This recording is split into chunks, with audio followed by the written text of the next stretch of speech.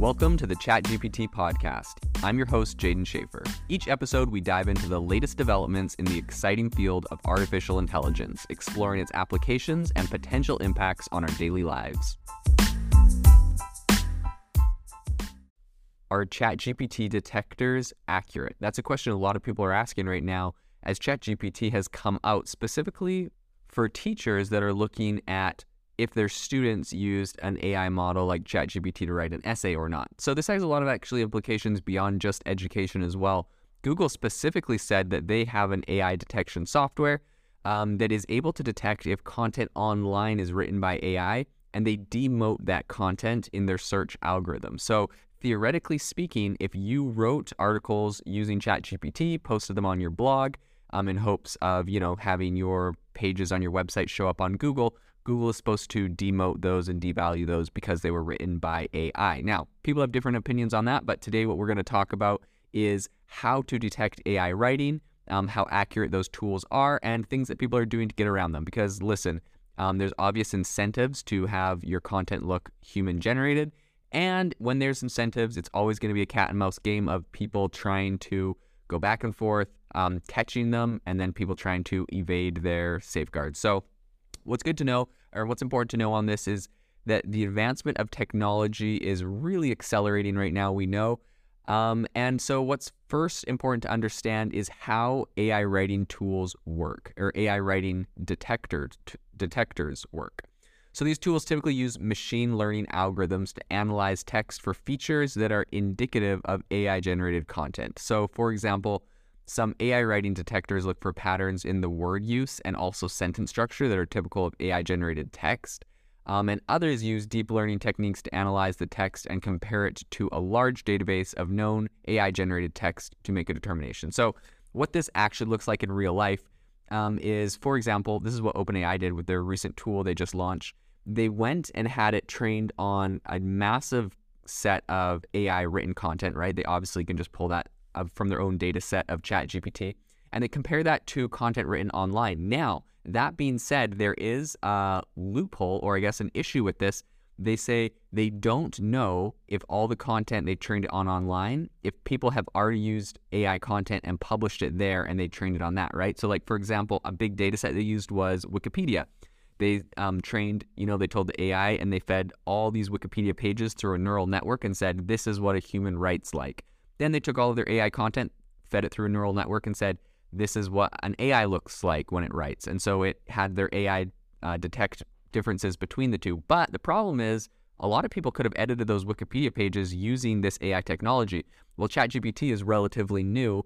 The technology that is presented in there, which is on OpenAI's DaVinci model, has been available for over 2 years. So a lot of content that on Wikipedia or other places that they trained their models from can technically be, I guess you could say, compromised by AI content, and that would actually make these tools a lot less effective. In fact, I think ChatGPT says that their AI detection tool is only 40 to 60% accurate.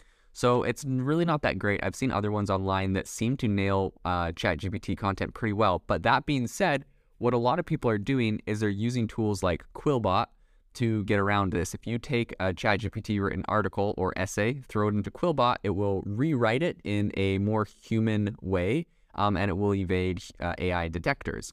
So teachers don't like that because when they're trying to get students to write essays, they have plagiarism checkers, but if they're unable to detect if a student just used AI to write it, then that's difficult for them. And it kind of brings up this whole conversation of, what is the role of ChatGPT? What is the role of these AI writing models in education today, right? Because I'm sure back in the day, math classes were very mad or upset when, calculators were invented and students could bring a calculator to class to calculate something. And all of a sudden, the teacher's upset because that used to previously just been mental math or whatever else they did back then. So, eventually in math classes, they just made rules for what types of calculators you could use, how advanced they could be, and when you could use them, what tests and whatnot. And so I personally think that for ChatGPT and these other language models, it's going to get incorporated into education. I mean, it's a very powerful tool for business and for people's jobs, and that's kind of the purpose of education in a way. So Yeah, so I honestly think that it's going to come down to people deciding when it's appropriate to use ChatGPT, when it's appropriate to use these AI writing models, and how much they can use them. And it's not going to be a thing where they can just completely ban it, like a lot of them are. New York, I think, has made some rules trying to outright ban it. So one other thing I will say on OpenAI's training of these AI detection models is another interesting thing they did is they did the whole Wikipedia page thing, but they also went and they would take half a Wikipedia page. So they'd take, so they take like 1,000 words from a Wikipedia page. Then they would go to ChatGPT and say, continue writing this Wikipedia page. So it was really powerful because they would have this article that was half human written, half AI written, but it was all on the same topic. So not only are they able to say, this is what an AI writes like, this is what a human writes like, but it's on a specific topic, a very specific similar topic. This is how each of them write, and they have a neural network that can be fed this data back and forth and identify patterns and with using algorithms, identify patterns in the writing. So AI is typically very perfect in its grammar, very perfect in its punctuation, very perfect in its spelling. Humans make a little mistakes here and there. That's one easy giveaway, which is kind of interesting.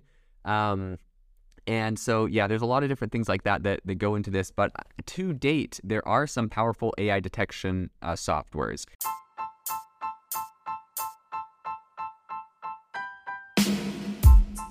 You've been listening to the ChatGPT podcast. Make sure to rate us wherever you listen to your podcasts and have a fantastic week.